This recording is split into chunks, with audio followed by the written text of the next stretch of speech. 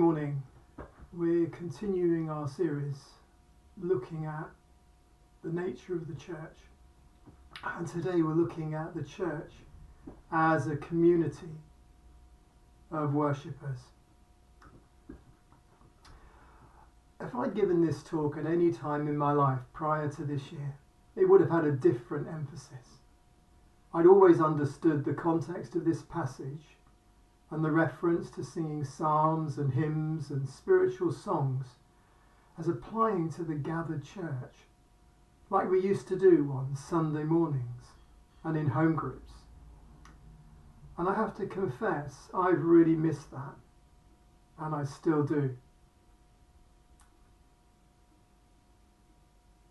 I think most of the memorable times in my life when I've sensed the presence of God most strongly have been in gathered worship settings where God has spoken prophetically, or we've been lost in collective sung worship, or as the hymn goes, in wonder, love and praise.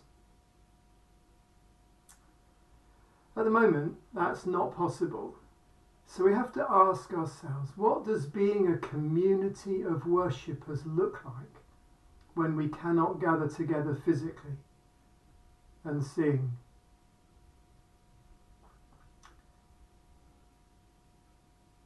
What is worship?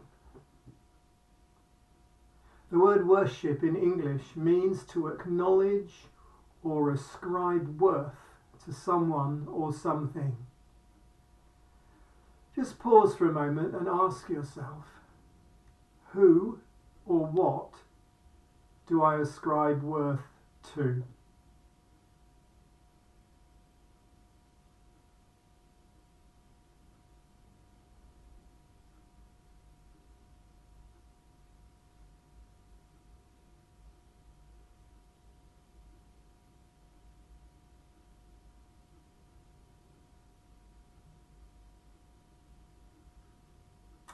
I'm hopeful that God or Jesus was fairly high on your list. Or was he top of the list? The Westminster Catechism, if you like, an old mission statement for the Church of England, says the chief end of man is to worship God and to enjoy him forever. Worship of God is why we are here. It's what we were created for. John began this series by pointing out that the church is a community of Jesus followers, that he is the one thing that unites us. Indeed, without our common experience of Jesus, we might not even know each other.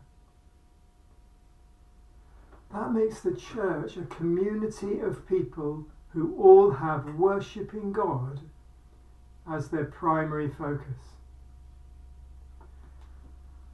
One of the best places in the Bible to get an idea of what worship is the book of Psalms, the hymn book of the people of Israel. In Psalm 29 and verses 1 and 2, David writes, "Ascribe to the Lord, you heavenly beings. Ascribe to the Lord glory and strength. Ascribe to the Lord the glory due his name. Worship the Lord in the splendor of his holiness." The word ascribe is synonymous with worship. It means the same thing. It's giving God his worth. In his book, The Art of Worship, Fred Bittner writes, when we use the word worship, we really must make a broad stroke with our definition. It must include corporate settings as well as personal one-on-one time with Jesus. It includes singing praises and being quiet. Excuse me. It includes prayer, reading, serving, preaching, and evangelism. Worship takes place on a Sunday, but it also takes place every other day of the week. In fact, Corporate worship should be a reflection of the worship we experienced on the previous 6.5 days, as well as the springboard for our worship in the week to come.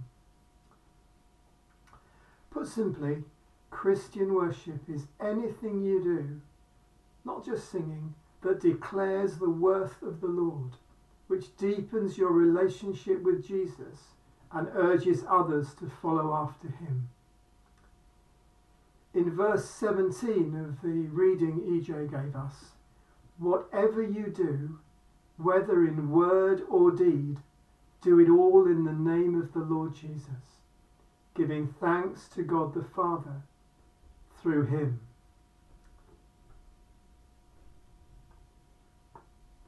So if we've got an idea of what worship is, why do we worship God? First of all, we worship God for who he is. After all, he's God. He's the creator. He's the author and the sustainer of life. Listen to these words from Revelation chapter 4. Day and night the living creatures never stop saying, Holy, holy, holy is the Lord God Almighty, who was and is to come. And then in verse 11, they lay down their crowns before the throne and they say, You are worthy, our Lord and God, to receive glory and honour and power. For you created all things, and by your will they were created and have their being. So we worship God for who he is. We also worship him for what he has done. He sent Jesus, who died for us. He took away our sin. He defeated death and evil. Moving on in Revelation to chapter 5 and verse 9. And they sang a new song. You are worthy to take the scroll and to open its seals. For you were slain, and with your blood you purchased men for God, from every tribe and language and people and nation. You've made them to be a kingdom and priests to serve our God, and they will reign on earth.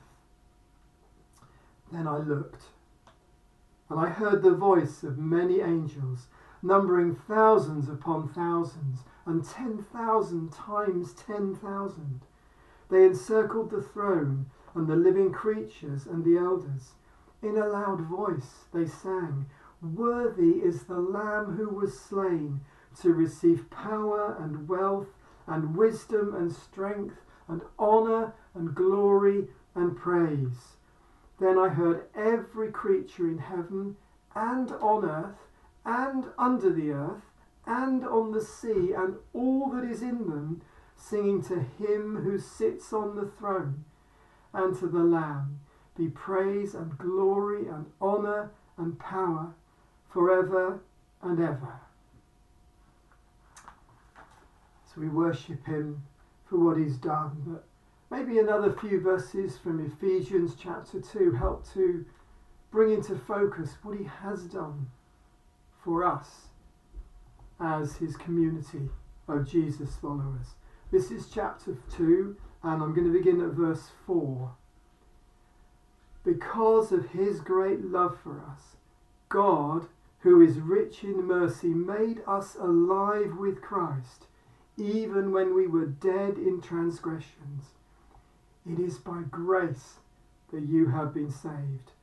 And God raised us up with Christ and seated us with him in the heavenly realms in Christ, in order that in the coming ages he might show the incomparable riches of his grace, expressed in his kindness to us in Christ Jesus.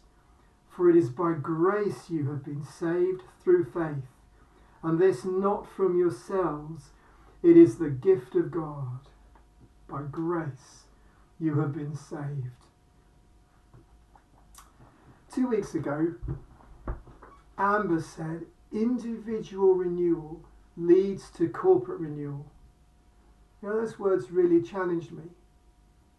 It's not the other way round. It's not that corporate renewal brings about individual renewal.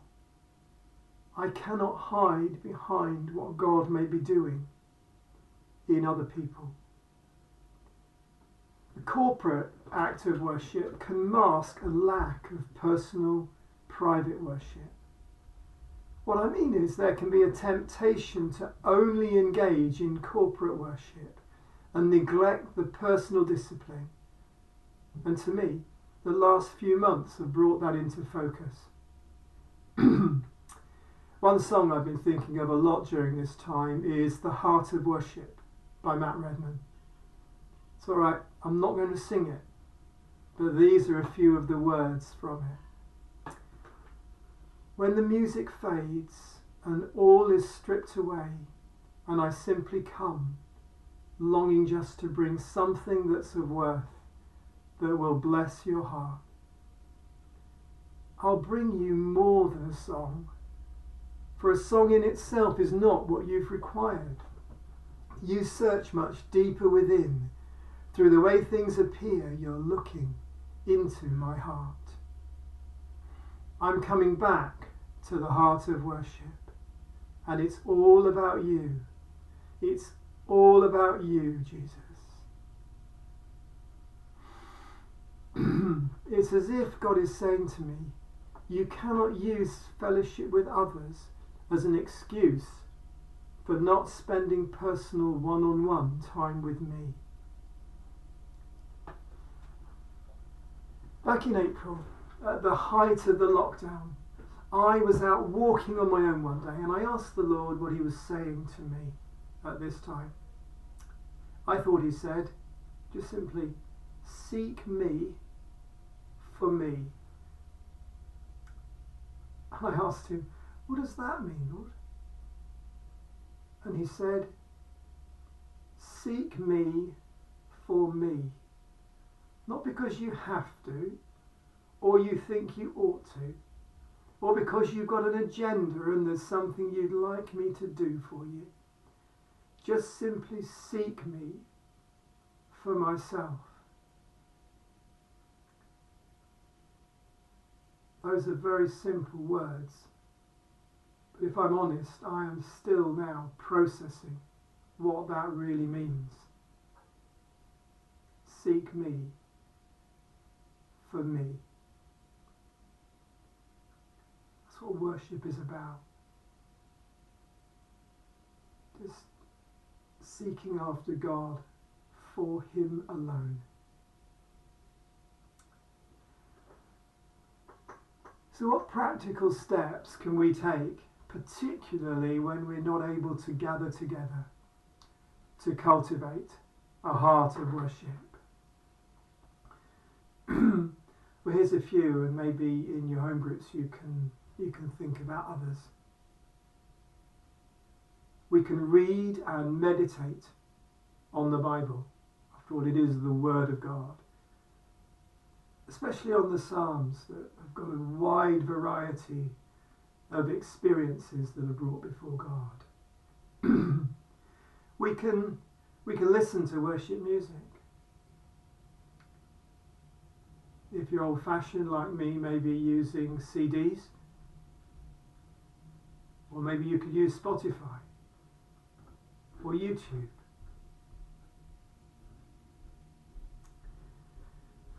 We can pray. We can encourage one another. Ring one another up. We can send messages over WhatsApp. We could even write to one another and share words of encouragement. We could share Jesus with others, otherwise known as evangelism. But to come back again to that verse at the end of our reading this morning in Colossians chapter 3 and verse 17. Whatever you do, whether in word or deed, do it all in the name of the Lord Jesus, giving thanks to God the Father through him. It's as we live like that, we represent, we show ourselves as a community of worshippers.